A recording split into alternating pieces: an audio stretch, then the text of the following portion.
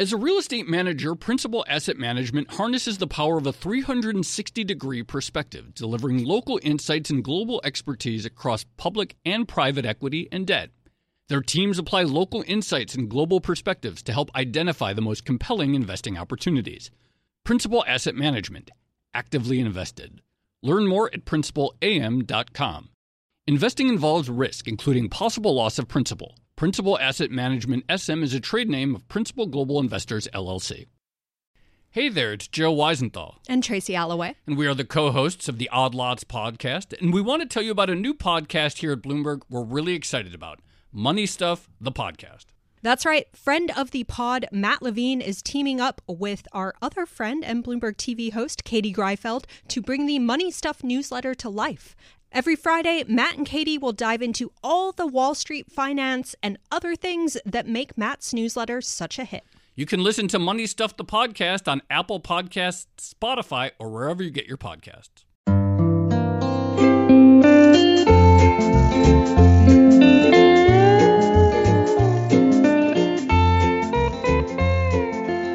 Hello and welcome to another episode of the Odd Lots podcast. I'm Joe Weisenthal. And I'm Tracy Alloway. So, Tracy, this is a special episode of the podcast that we actually recorded at a recent conference. That's right. We recorded it live at the FreightWaves Future of Supply Chain Conference in Northwest Arkansas.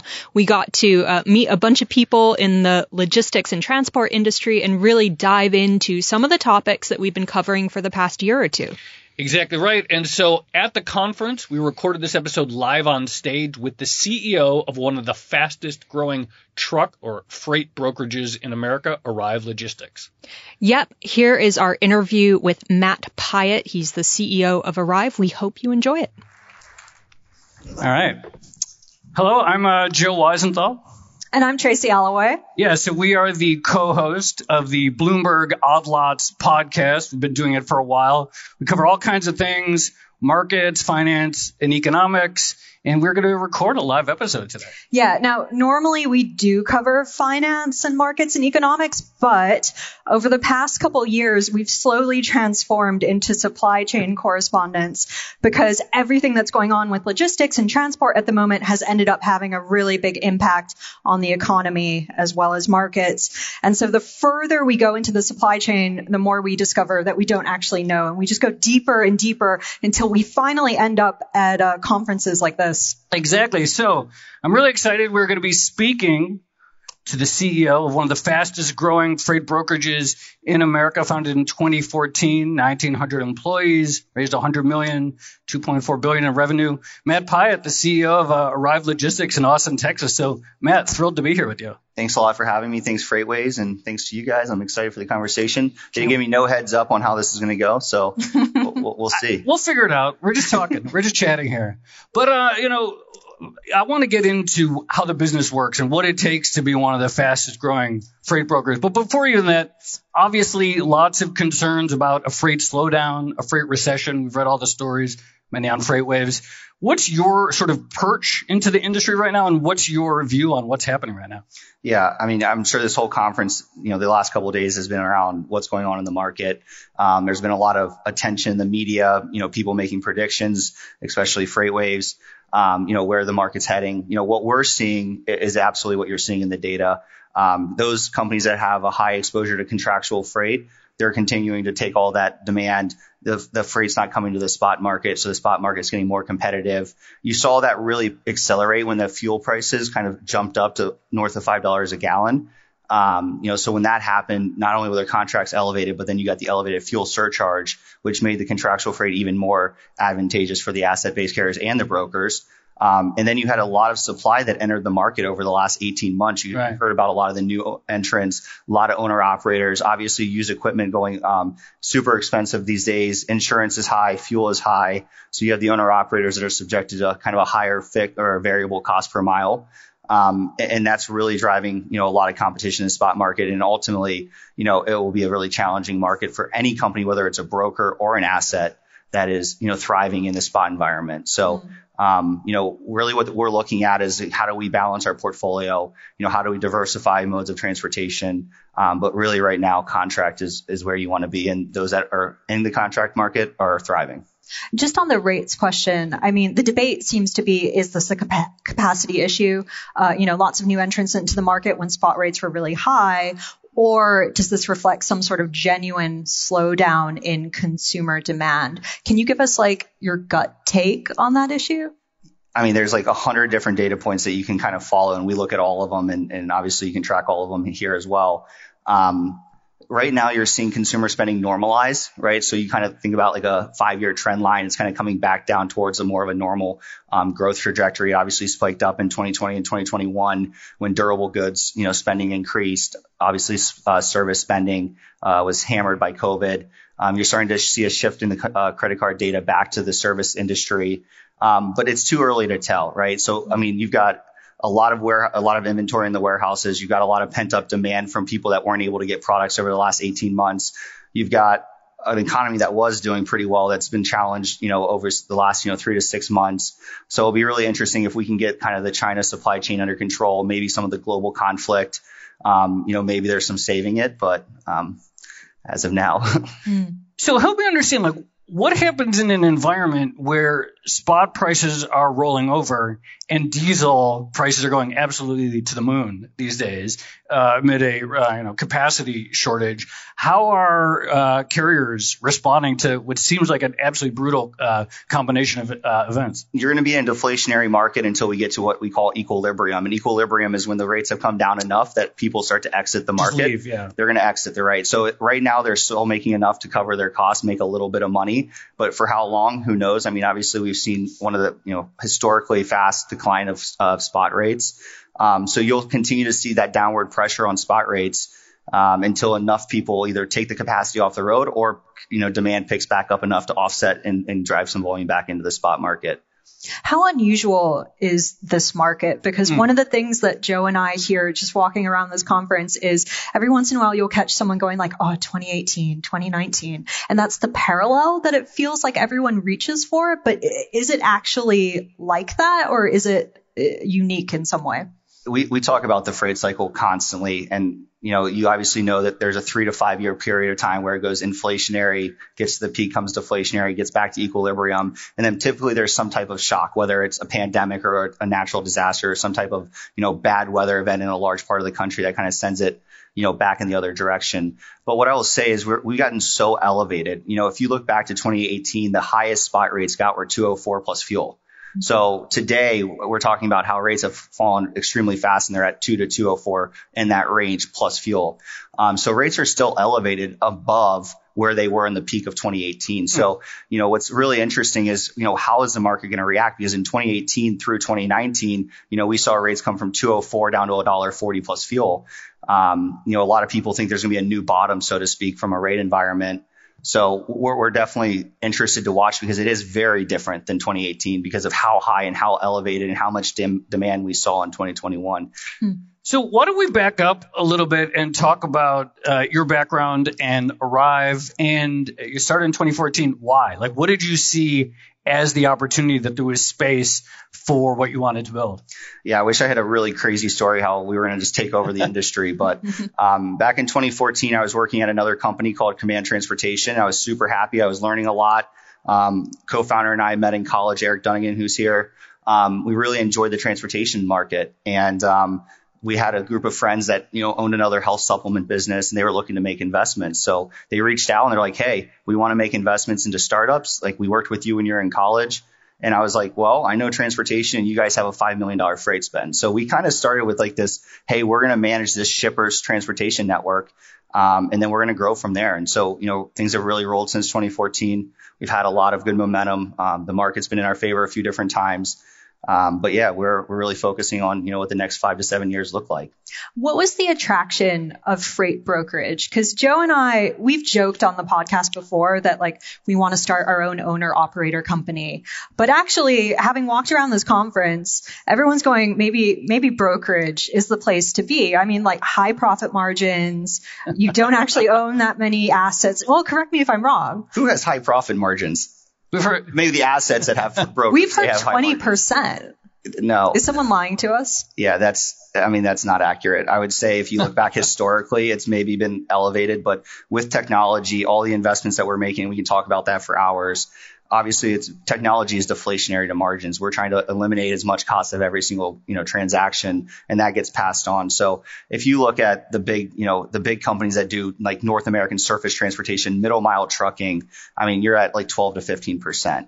Now, revenue per load moves up, so the spread dollars are moving up. But 20% is not sustainable. It's too competitive of a market. There's too much money entering the space. People are willing to take the freight at a lower cost. There's a market clearing rate, right? All of our shipper partners work with 20 brokers or 50 brokers and 500 assets. So they're not paying us this huge premium to move the freight, right? We have to charge a market rate, and then it's really on us from a procurement standpoint to drive margin. So before we came down here and I was like telling people, we're going to interview the CEO of a freight brokerage, people were like, who don't know anything about freight, they're like, really? There's brokers? Like, why isn't it all just done on an app, like ride hailing or something? And obviously here there's been, lots of startups and lots of demos of technology. But, when you go to the Arrive website, a lot about people, the sales force, et cetera. Talk to us about like your view of like what is the sort of the people element in building a successful brokerage? Yeah, so I think you've got two different ways to build a successful freight brokerage. You can go out and raise a lot of money and build great technology, and then you're going to realize when the customers come to you and say, well, you need good operations, you're going to go start hiring a bunch of people to do the operations part of the job. And then there's the other way of build great operations and then build technology to kind of augment that. But at the end of the day, a winner in this industry is going to have unbelievable technology, unbelievable people, right? It comes down to people, process, and technology. So we obviously have gone out and raised money over the last couple of years, and all of our capital raise that we've done has been allocated to technology development. We're spending about $30 million a year right now building, proprietary technology, 250 full-time engineers. And it's never enough, right? It's an unlimited opportunity to, build better connectivity. But we are very big advocates that the people are everything in this business. And we spend so much time on not just talent acquisition, but on talent management, talent, retention. I probably spend 70 to 80% of my time with the executive team talking about our people. And then obviously the rest was strategy and technology, but it is the difference. And at the end of the day, we're business services. People come to us because they want to move their freight from point A to point B, and they want to do it with least amount of friction as possible. So the people are a big part of that. Can you go into detail, as much detail as possible, on why tech is important and why data is important? Because, for instance, we listened to Billy Beane yesterday on the stage from Moneyball, and I know you've mentioned Moneyball as well as an inspiration behind your approach. And I'm wondering, exactly how do numbers and technology fit into the business model? I can answer two different questions there. One is how is Billy Beane and Moneyball relevant to our business model? And then how is technology? And I'll start with technology, and then we can go to Moneyball if you want. So technology is everything. We look at technology in three different pillars. You've got customer interaction. So basically, how are we connecting to our customers? How do we make that a more seamless transition? A large enterprise shipper has very different needs than an SMB shipper, right? So we want to build different technology. We want to have the ability to interact with them differently. They care about different metrics and on-time percentages and different ways of getting quotes. So it's all about how do we connect them and make that experience seamless. And then the second of the third pillar is around the carrier side. And you've heard a lot about the apps, and Everett, you just asked, why isn't it all automated? Well, if you could get all 500,000 plus carriers to use the same system, it would be pretty easy to automate this industry. But I can tell you, we've got carriers that refuse to do anything but over the phone. Then we have carriers that only want to use our app. We have carriers that only want to go onto a web portal. We have carriers that want to use GChat and Slack and all different modes of communication. So our technology is how do we connect with every single one of our providers to drive the most efficient connectivity between us and them? And then the third pillar of technology, and obviously very important to the future of our industry, is internal technology, is how do we operate? How do we make our operations more efficient? I think 5 years ago, 10 years ago, they would tell you 3 loads per day per head was like the gold standard in transportation. And that number is just not sustainable. You've got to get your fixed costs down. So you've got to build technology that augments what a person can do. A person's job is to build relationships, to problem solve, to proactively communicate, to build good relationships, and to expand the business. The technology's job is to do everything else, whether it's decision support, pricing support, whether it's matching the right carrier to the right load every single time. It's all about the different things that we can do internally that humans were typically doing, and we can take that part out of the process, and that allows us to have more transactions per day per employee, which ultimately lowers our cost per employee, which ultimately lowers the margin because we can go in more competitive and drive more volume. Oh, Moneyball. Moneyball is a longer question, but I'll answer it as quickly as I can. One of the things that we've done that's really, really unique is, like I said, we started from like an operational standpoint. We were all about building the best operations that we could build. So we didn't have great technology at the beginning, but we perfected the art of hiring, training, and retaining. And so we have 5 cohorts. So we have new customer sales, new carrier sales, new customer. Then within customer, you have SMB, mid-market, and enterprise. New carrier, then you have carrier based on wallet size. And then you have corridor, which is OD pair, like origin, destination, city to city, how often we're running it. So we've basically figured out all of the math behind every single one of those cohorts. We've never missed a monthly projection from a load per day perspective. Our investment banks actually told us we have the most predictable, defensible financial projections they've ever seen because it's detailed down to the actual person's name. And then future hires are by cohorts, right? So we know how many people to hire, what their productivity is going to be, what the turnover is going to look like, what our retained accounts are going to be, what the growth on those retained accounts are going to be, how many people we need to hire to fill those orders on the carrier side, how many people we need to hire on the operations side. So it's just one big financial model that we've created. And the good thing about it is every single month it gets better because every single person's another data point. So month 18 of person Y is another data point for that, 18-month tenure on the customer side of the business. So it just continually gets better and better. So that's kind of the whole Moneyball approach and the predictability. And then what we do is we overlay technology gains. So it's like, okay, on a baseline of 100% magical achievement on the carrier side, that was in April of last year. We're now at 162%. So that's a 62% increase in productivity across all tenure bands. So that's kind of how we're underwriting our return on our investment because we know what our cohorts were doing before and we can constantly monitor and see how they're improving each and every quarter as we build more and more technology. So how do you succeed as a broker, or what do you look for in the characteristics of someone who comes to work for you, and what do they have in them that makes them thrive at Arrive? If you would have asked me that 5 years ago, it was a very different answer. I mean, people today are very different coming out of college. I mean, we'll hire 800 people this year and 750 of them come out of college. So what I would tell you is we look at it by role. So one of the things that we talked about is hire, train, retain. Within hiring, we have profiled, we looked at every single university, everything you can look at. We know everything, like where to go to get the best talent for each and every role, whether it's customer sales, operations, or carrier sales, because they're completely different jobs. On the customer side, it's a little bit longer of a sales cycle. So it's, you're selling into a transportation manager, someone that's probably got a 4-year degree, someone that's, has a supply chain major. So you're having to sell it a different type of sales process. On the carrier side, you're selling into, with us, our core carriers have 12 to 1,000 trucks. We do some with the smaller market, but we've built all of our technology and our capability around the mid-market fleet.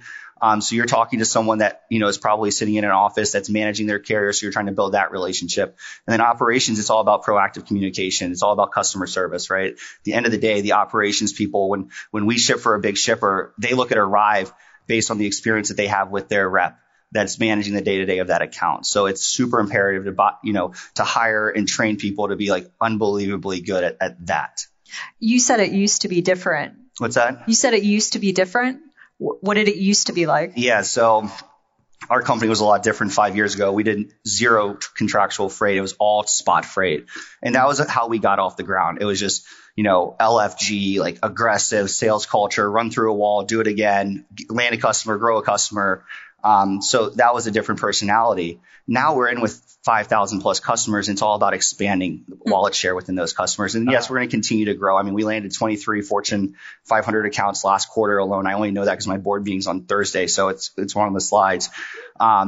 But it's really about like maturing as a business, building out unbelievable operations, building out best-in-class technology. So it's just a different profile of people that are successful. How do you manage that culture change? Because in some respects, it kind of reminds me of what happened on Wall Street, right? Because in the 1980s, I mean, even up until the 2008 financial crisis, there was a certain type of trader who was typically quite aggressive, quite competitive, very sales focused, that sort of thing.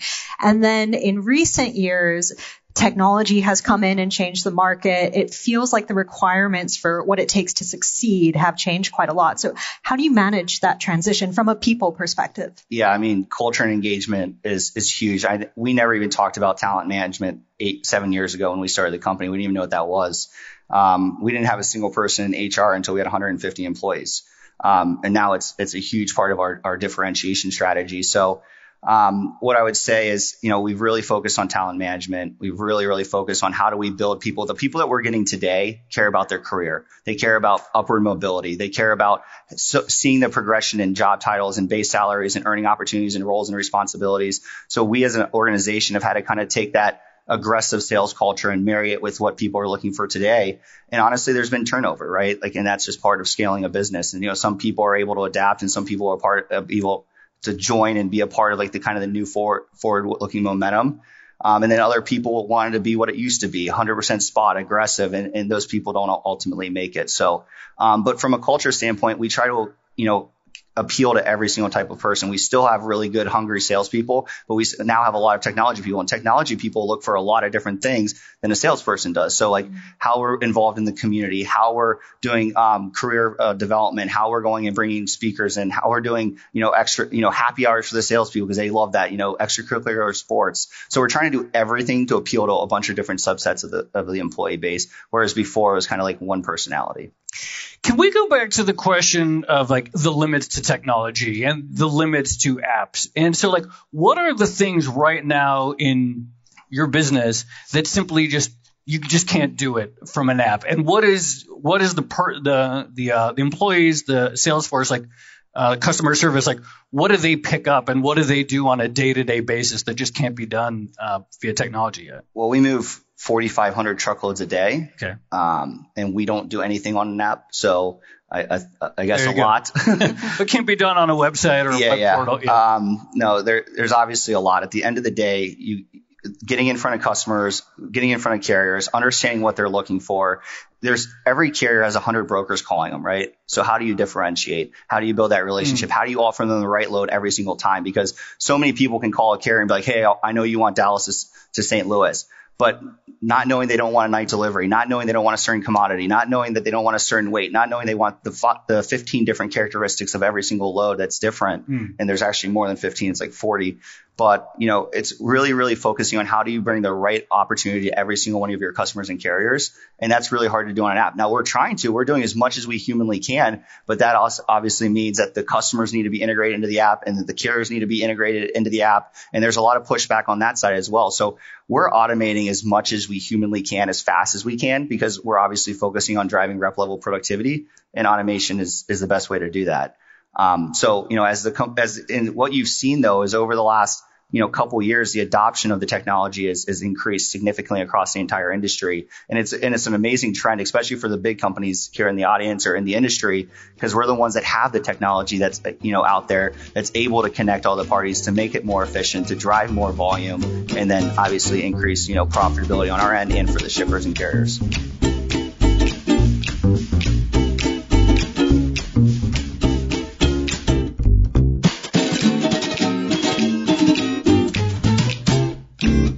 As a leading real estate manager, Principal Asset Management harnesses the power of a 360-degree perspective, delivering local insights and global expertise across public and private equity and debt. Our experienced teams are uniquely positioned to uncover compelling opportunities in today's market, giving our clients an exclusive advantage. Principal Asset Management actively invested. Learn more at principalam.com. Investing involves risk, including possible loss of principal. Principal Asset Management SM is a trade name of Principal Global Investors, LLC. Hey there, it's Joe Weisenthal. And Tracy Alloway. And we are the co-hosts of the Odd Lots podcast. And we want to tell you about a new podcast here at Bloomberg we're really excited about. Money Stuff, the podcast. That's right. Friend of the pod, Matt Levine, is teaming up with our other friend and Bloomberg TV host, Katie Greifeld, to bring the Money Stuff newsletter to life. Every Friday, Matt and Katie will dive into all the Wall Street finance and other things that make Matt's newsletter such a hit. You can listen to Money Stuff, the podcast on Apple Podcasts, Spotify, or wherever you get your podcasts. As technology advances, how do you maintain a balance between price and quality? Because it feels like, if I'm a potential customer and I go on an app or a portal or whatever, it feels like there might be a tendency just to look at price and be like, who's going to do this the cheapest, right? And how do they actually understand who is reliable as a service provider? What I'll say is, and this can be an unpopular answer, is if the load is already available on a load board, we haven't done our job as a business service company. We want them to call us with all of their problems, with all of their needs, ask us to help them out, and then we want to convert that to contractual freight. So repeat that question. Sorry, I'm dropping. I guess the question is how do you balance price versus quality and reliability? Yeah, I mean, at the end of the day, there's a market clearing price, like I said earlier. There's not this magic ability to just charge an unlimited amount of money. So really it comes down to, hey, who is the person that we know can get it done? A lot of these shippers, they actually look at pricing on an RFP, what's like a landed cost adjustment, which is like how often did that carrier give back the load? How much do they charge us in accessorials? What did the late deliveries cost us? So really making sure that you're focusing on best in class service will allow you to have a little bit more pricing power. But at the end of the day, it's a competitive marketplace. I mean, there's 20,000 brokers, there's 500,000 assets. Everyone wants the business. Everyone wants to grow. So it really comes down to how do we build that relationship and how do we get in front of them and offer the best solution? Going back to the macro environment, and one of the conversations has been this gap between spot and contract rates. And so what do you see? How does that close and in what direction? And how does that affect the business right now?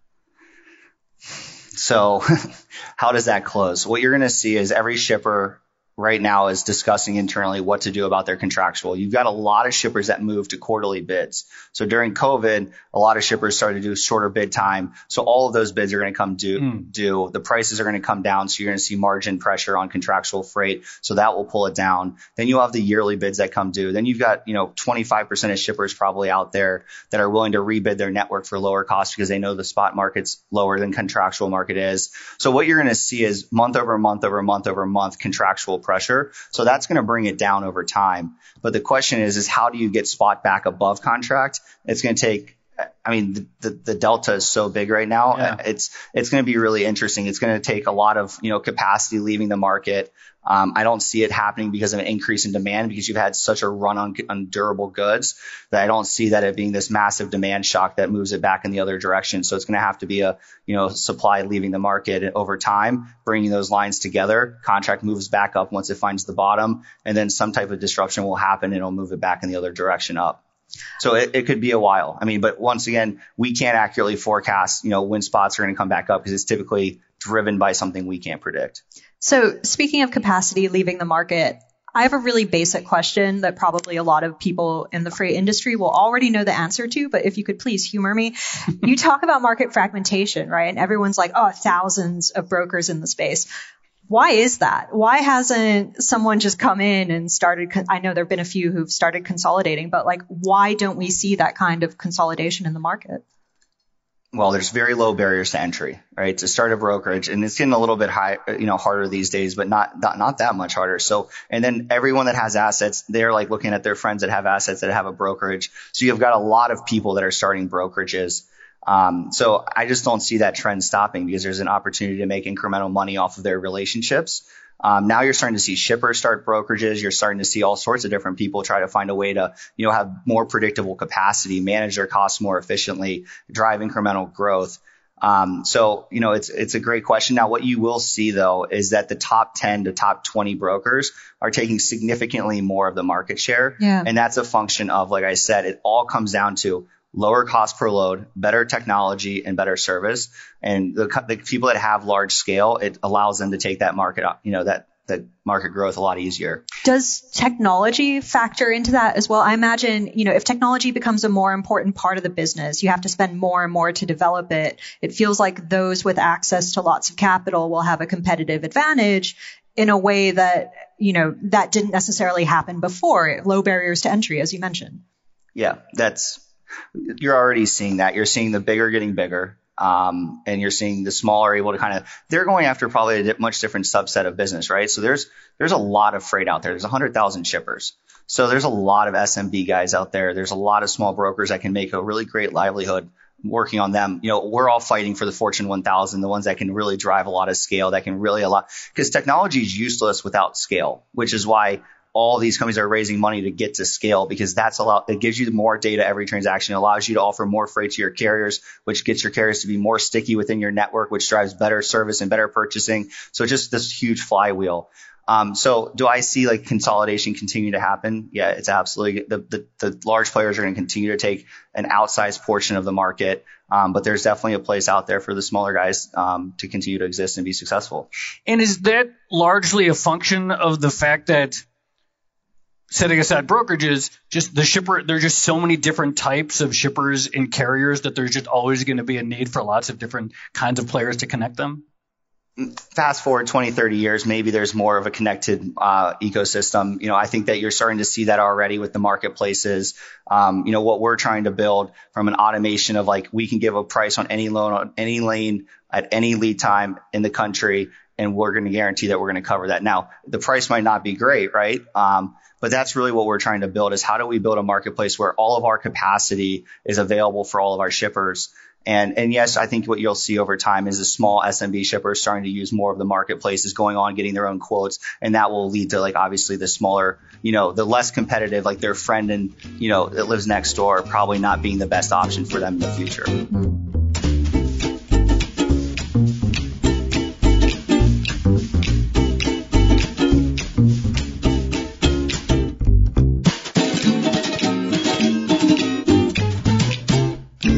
As a leading real estate manager, Principal Asset Management harnesses the power of a 360-degree perspective, delivering local insights and global expertise across public and private equity and debt. Our experienced teams are uniquely positioned to uncover compelling opportunities in today's market, giving our clients an exclusive advantage. Principal Asset Management actively invested. Learn more at principalam.com. Investing involves risk, including possible loss of principal. Principal Asset Management SM is a trade name of Principal Global Investors, LLC. Hey there, it's Joe Weisenthal. And Tracy Alloway. And we are the co-hosts of the Odd Lots podcast. And we want to tell you about a new podcast here at Bloomberg we're really excited about. Money Stuff, the podcast. That's right. Friend of the pod, Matt Levine, is teaming up with our other friend and Bloomberg TV host, Katie Greifeld, to bring the Money Stuff newsletter to life. Every Friday, Matt and Katie will dive into all the Wall Street finance and other things that make Matt's newsletter such a hit. You can listen to Money Stuff, the podcast on Apple Podcasts, Spotify, or wherever you get your podcasts. I have a slightly weird question, but again, if you could just humor me. There is an executive on the stage yesterday who was talking about supply chain congestion and just general chaos that we've seen over the past couple of years or so, and talking about the need for cooperation in the market. And when I think freight brokerage, I don't necessarily think like kumbaya, everyone's going to cooperate. I think like cutthroat competition, everyone going after each other, winner takes all kind of thing. Is there opportunity or space for working together to try to make things more efficient? Yeah, I mean, the supply chain is a lot bigger than what we play in at Arrive is middle mile trucking, right? Full truckload, middle mile.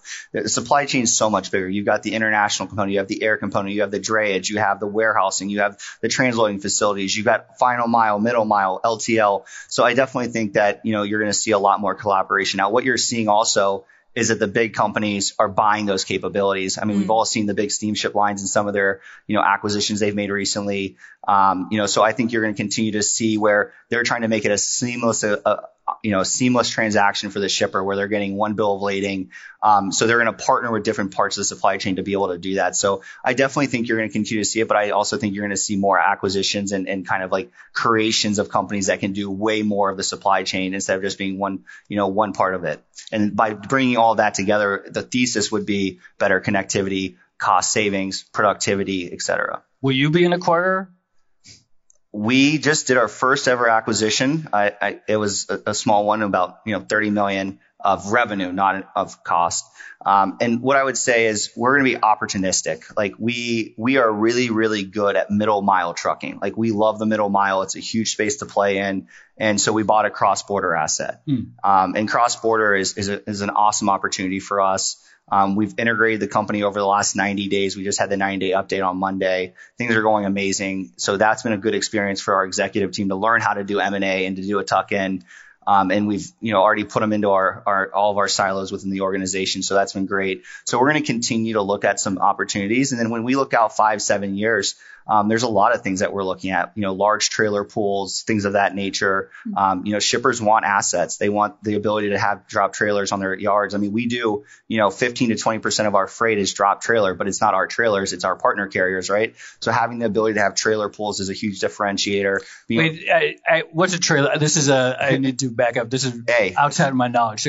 So trailer pool is just the trailer, not the truck. Right. So having extra trailers where you can drop those at a big shipper, they can load them with product to go wherever you want, and you can move that power only. So you assign a truck driver to come in and pick up your trailer and move it. And what's the appeal of the cross-border business? When you said that's a big opportunity. Yeah, cross-border. I mean, I think you're seeing a lot of, fragmentation over in Asia. You're seeing a lot of different issues. So, whether or not I'm right, I don't know. I would assume that Mexico is going to be a big winner over the next 10 years with that. They're already one of our biggest trade partners.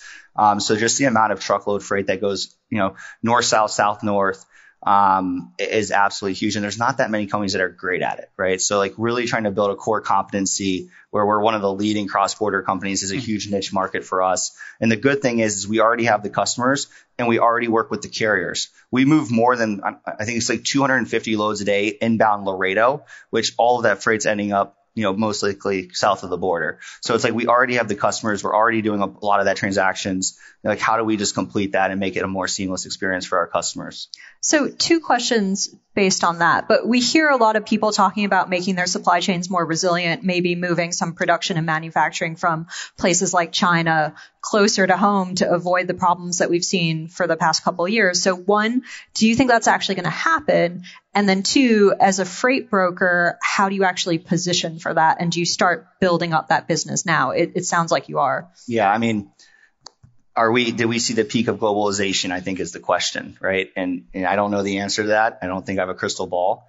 But I don't see that people don't get a little bit more resilient with some areas of the world that might not have as much faith in long term. So I don't see how people don't diversify their supply chain a little bit over the coming years.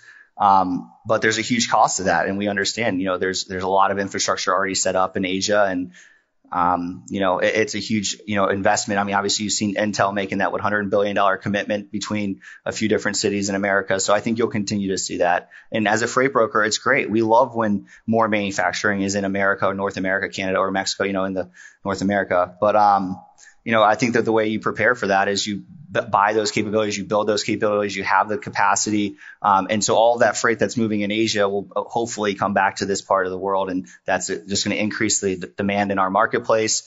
Some of that will go rail, some of that will go, us. So obviously, like the last 2 years have been totally unprecedented for basically everyone in the industry. And one of the questions, of course, is will it change the global geography of supply chains? Are there any other things that you see that happened in the last 2 years, changing ways of doing business in response to all the ups and downs that will persist post-pandemic, or that's going to permanently sort of change the way this business operates? I mean, you can make assumptions, right? Because you would assume, I think you saw a lot of companies that ran really lean inventories. Now you're going to say, are they going to continue to run with inflated inventories? Forward deployment of inventory, how are they going to continue to expand warehouse footprint? I mean, those are all real expenses. And as we know that, we're all about driving, as a public company, not us, but as a lot of public companies, it's all about the bottom line. Yeah. And, a lot of those investments are expensive. So it will be interesting to see how it plays out. I'm not going to, take a guess out of my crystal ball how many of those things don't get reversed, but it'd be interesting. It's going to be interesting over the next couple of years. So speaking of the past couple of years, I mean, one of the things that's happened is that attention has been focused on supply chains, possibly like never before. And I know Craig Fuller from FreightWaves was making this point yesterday, but he was basically saying that it's almost like what you saw with fintech post the 2008 financial crisis. People saw what was broken in the system, started talking about solutions to fixing it, and there was lots of interest from the markets. So from venture capital, private equity, just lots of money flowing into that space. Is that something that you see potentially happening now? I think it already has happened. In fact, you can find some pretty good information, I think, on FreightWaves about how much capital has been deployed into the supply chain industry over the last couple of years. Do I see it slowing down? No. I mean, if you even just look at the financial markets, I mean, there's so much dry powder in private equity, whether it's going to logistics or, fintech or whatever. There's just so much liquidity out there in the market that needs deployed into quality companies. And, in transportation, there's a huge opportunity. There's a lot of fragmentation. Investors love big TAMs. And this is probably one of the biggest TAMs there are. There's a lot of fragmentation. There hasn't been a lot of technology until, the last 5 to 10 years. So I do think you're going to continue to see a lot of companies that have a thesis around, consolidation or supply chain or software that supports the industry. I think one of the most surprising things for me still, and even hearing you talk about there's some players that just want to do by phone. And we've heard the word fax machine multiple times over the last couple of, I don't know if that's still a thing, but why is there still so much reluctance on the part of some players to move on? And why is there so much that's still done by what feels like, pretty ancient tech at this point? Yeah, I mean, it's a good question to ask to the entire, marketplace. But what I will say is I grew up in West Virginia. So I grew up in a tiny town in West Virginia. Yeah. Our only claim to fame was that DuPont poisoned our water. If you've seen the movie Dark Waters, that's our claim to fame. But, it's very blue collar, right? So I grew up very blue collar, and this industry is still very blue collar at the end of the day. I mean, transportation, trucking, warehousing, supply chain, it's a blue collar industry. So I think you definitely have some hesitancy from technology. A lot of people, don't want to adopt it quite as much as they probably could, but you are seeing the change. You're definitely seeing the change. We have so many of our carriers that used to be adamant about, just call me. Now they don't even call us. They just go to our portal and they book all their loads. So I do think you're seeing a changing landscape. As people see that it's more efficient, as they see that their earnings can be increased, it makes them, have less employees to be able to manage more of their fleet. So, technology is a great thing for the entire, Donald Broughton, who's he talks a lot in this industry, and he always says technology is deflationary by nature, right? Technology, whether it's in supply chain or in any part of our lives, is deflationary. It makes us more efficient. As it gets better and better, it gets cheaper and cheaper. So, you're going to continue to see that. So how do freight brokers actually make that up then? Because when I think technology, I think price deflation, transparency, which in general might not be good for someone taking a sort of middleman position in the market. So what happens to brokers and their margins in that scenario? Do you try to make it up in scale? It's all about scale. It's all about productivity. Now, look, if you move specialized freight, there's 100 different niche, parts of the transportation market. But for people like us, with what we're trying to accomplish and, getting to, being one of the leading middle mile transportation providers in North America, it's all scale. And scale drives productivity. It's every single time we pick up the phone and call a carrier that has 100 trucks, we have 100 things to offer them, right? And you can't do that if you're moving 1,000 loads a day. You just can't.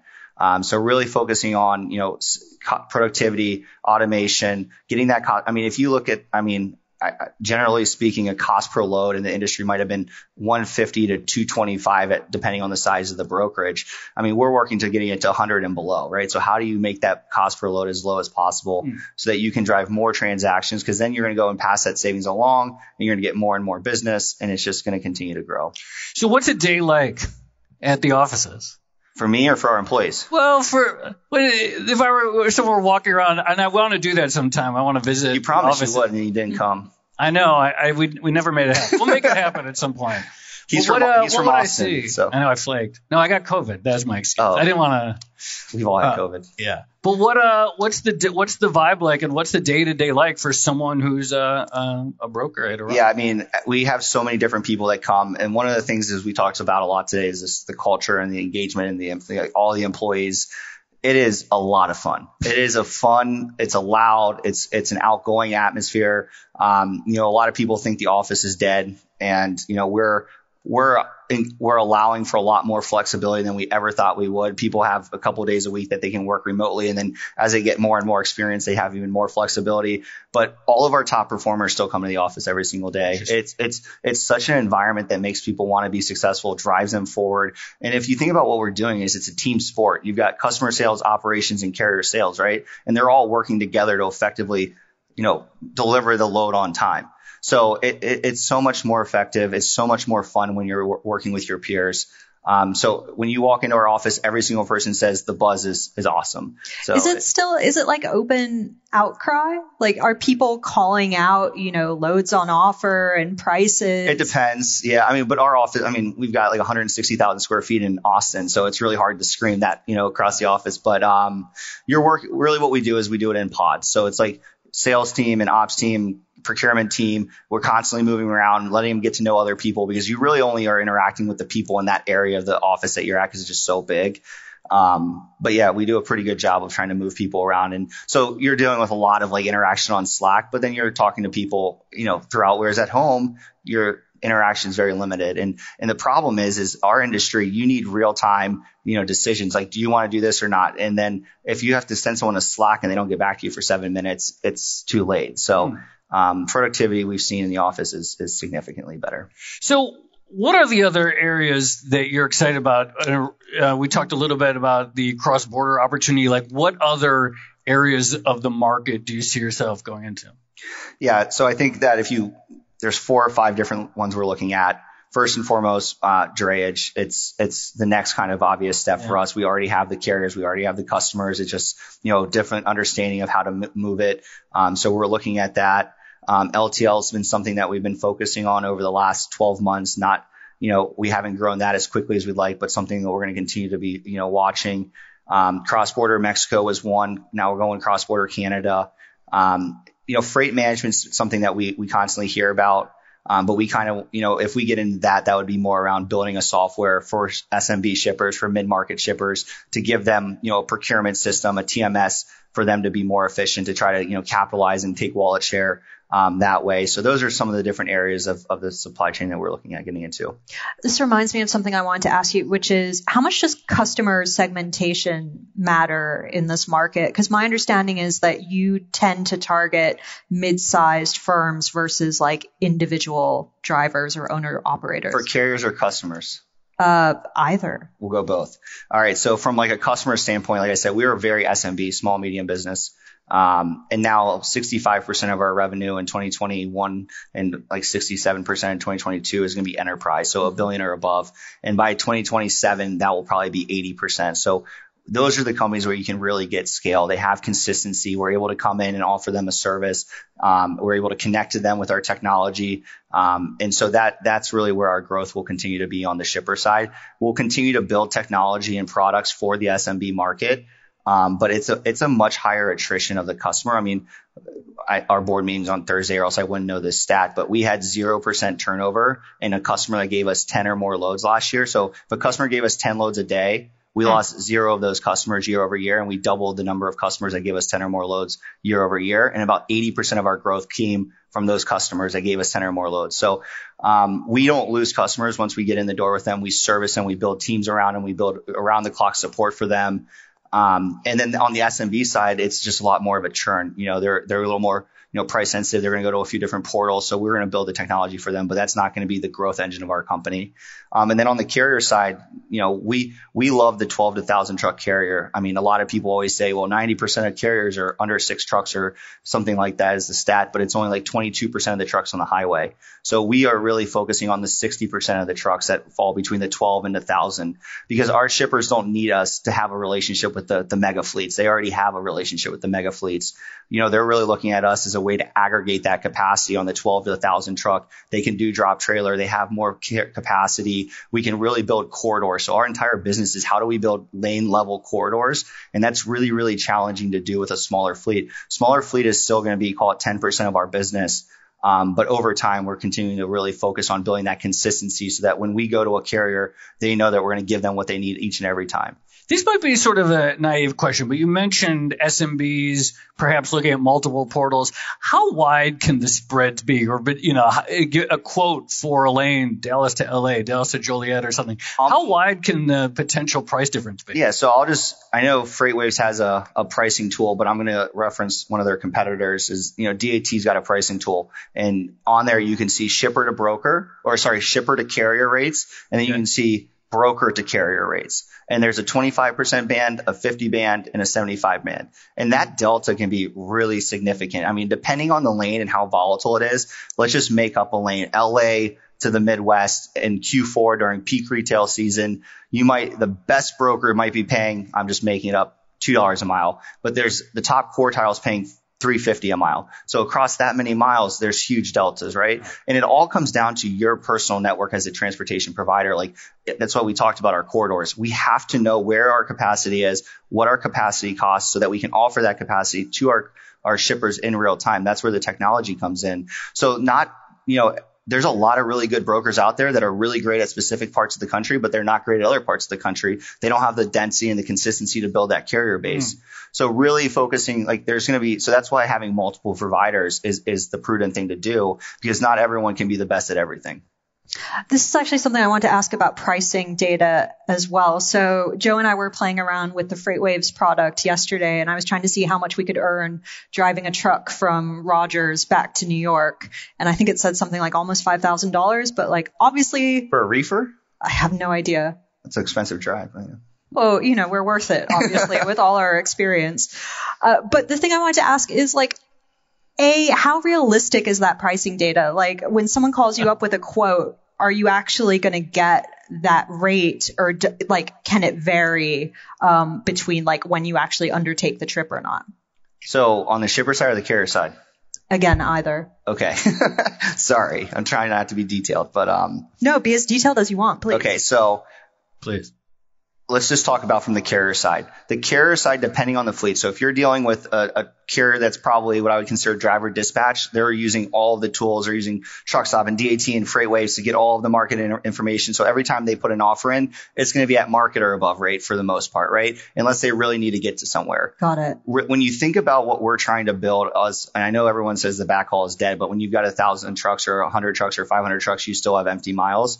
Really trying to find the right load for that carrier every single time. They're not going to try to get the market rate if it fits exactly what they're looking for. They might give you a 7% discount to the market, or they might give you a 10% or a 4%. So really finding that perfect load is an integral part of driving margins from the procurement standpoint. And then from the customer standpoint, to the question earlier, it just depends on let's just use Arrive as an example. Dallas to Laredo. One of the highest volume lanes that we have, we used to pay $700 on that lane. And so we would have quoted off of that cost. But now that we run that so much, our cost is now at $600. So we're quoting off of a completely different number. Whereas a company that doesn't run Dallas to Laredo 50 times a day, they're not going to quote as aggressively as us because they don't have that consistent carrier capacity to offer that price. So this is what you talk about when you're you really want to own a lane, because then if you can sort of build up consistent capacity that you can always access between two key locations. Yeah. So you have a more economical product to offer. Yeah, so there's three types of lanes. There's low volume lanes, which are under one load a day throughout a 365-day period of time. There's a mature lane, which is one load a day or more. And then there's a power lane, which is 2.5 loads a day or more.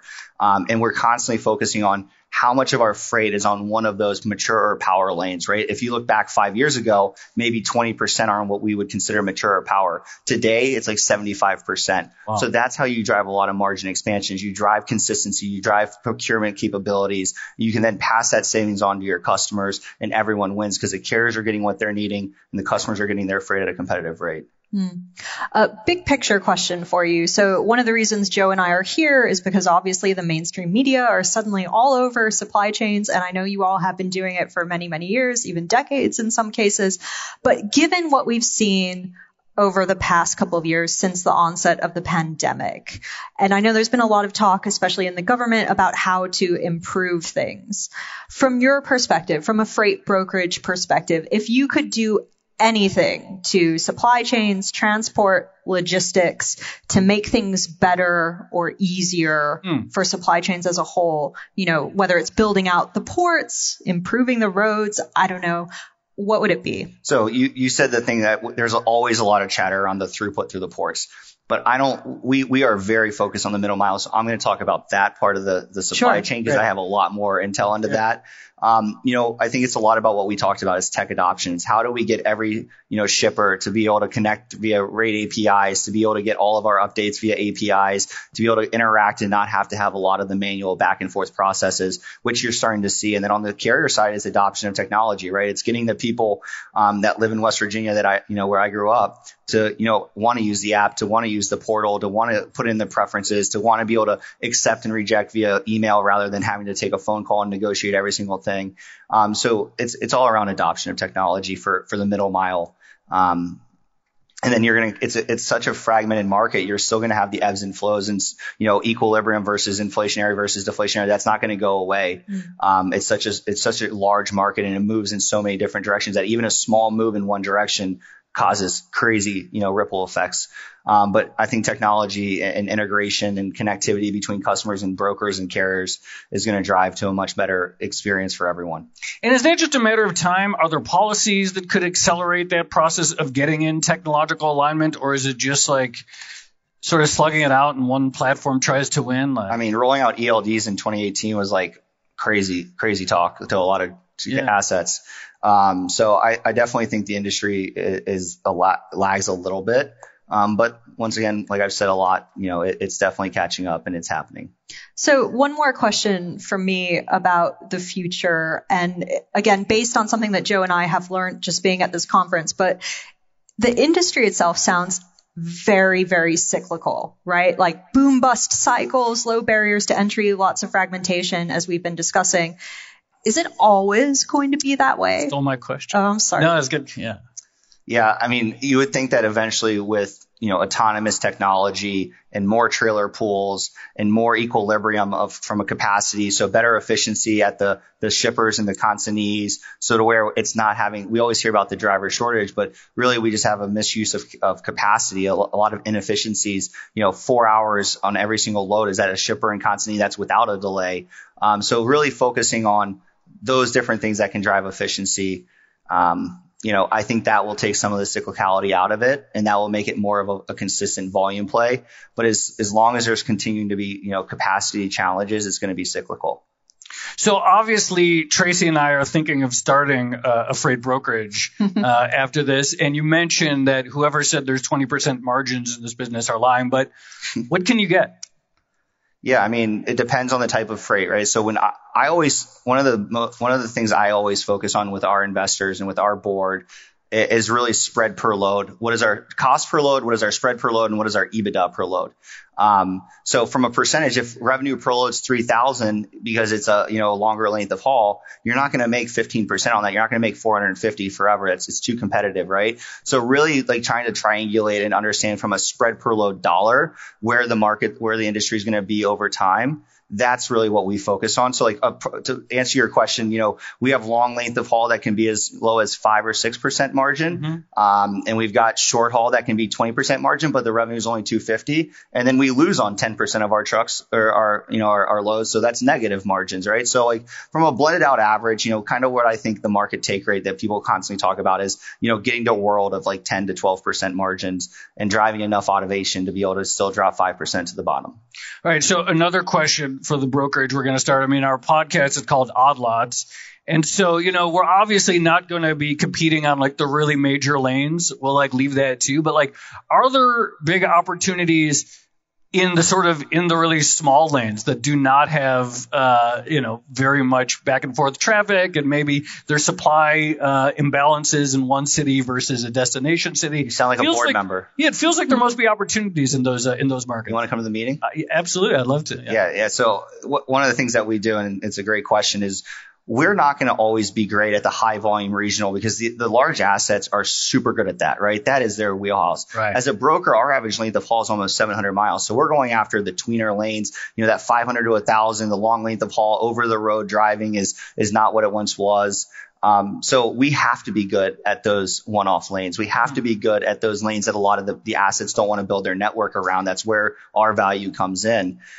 So one of the things that we really constantly do is we basically look for arbitrage on what are lanes that, are hard for shippers to cover, but are easy for us to cover, right? That's what's a lane? So I used Dallas to Laredo earlier, right? So Dallas to Laredo, if you look at the shipper to carrier rate, there's about a I'll just make it up, called $150 delta between shipper to carrier from broker to carrier. So there's margin opportunity there. Yep. But Laredo to Dallas, if you overlay those two rates, they're almost equal. So that's a rate that there's not going to be a whole lot of opportunity to drive significant volume on. So looking at basically the market of where we can drive incremental margin because we have the right capacity at the right cost is a big part of what we do.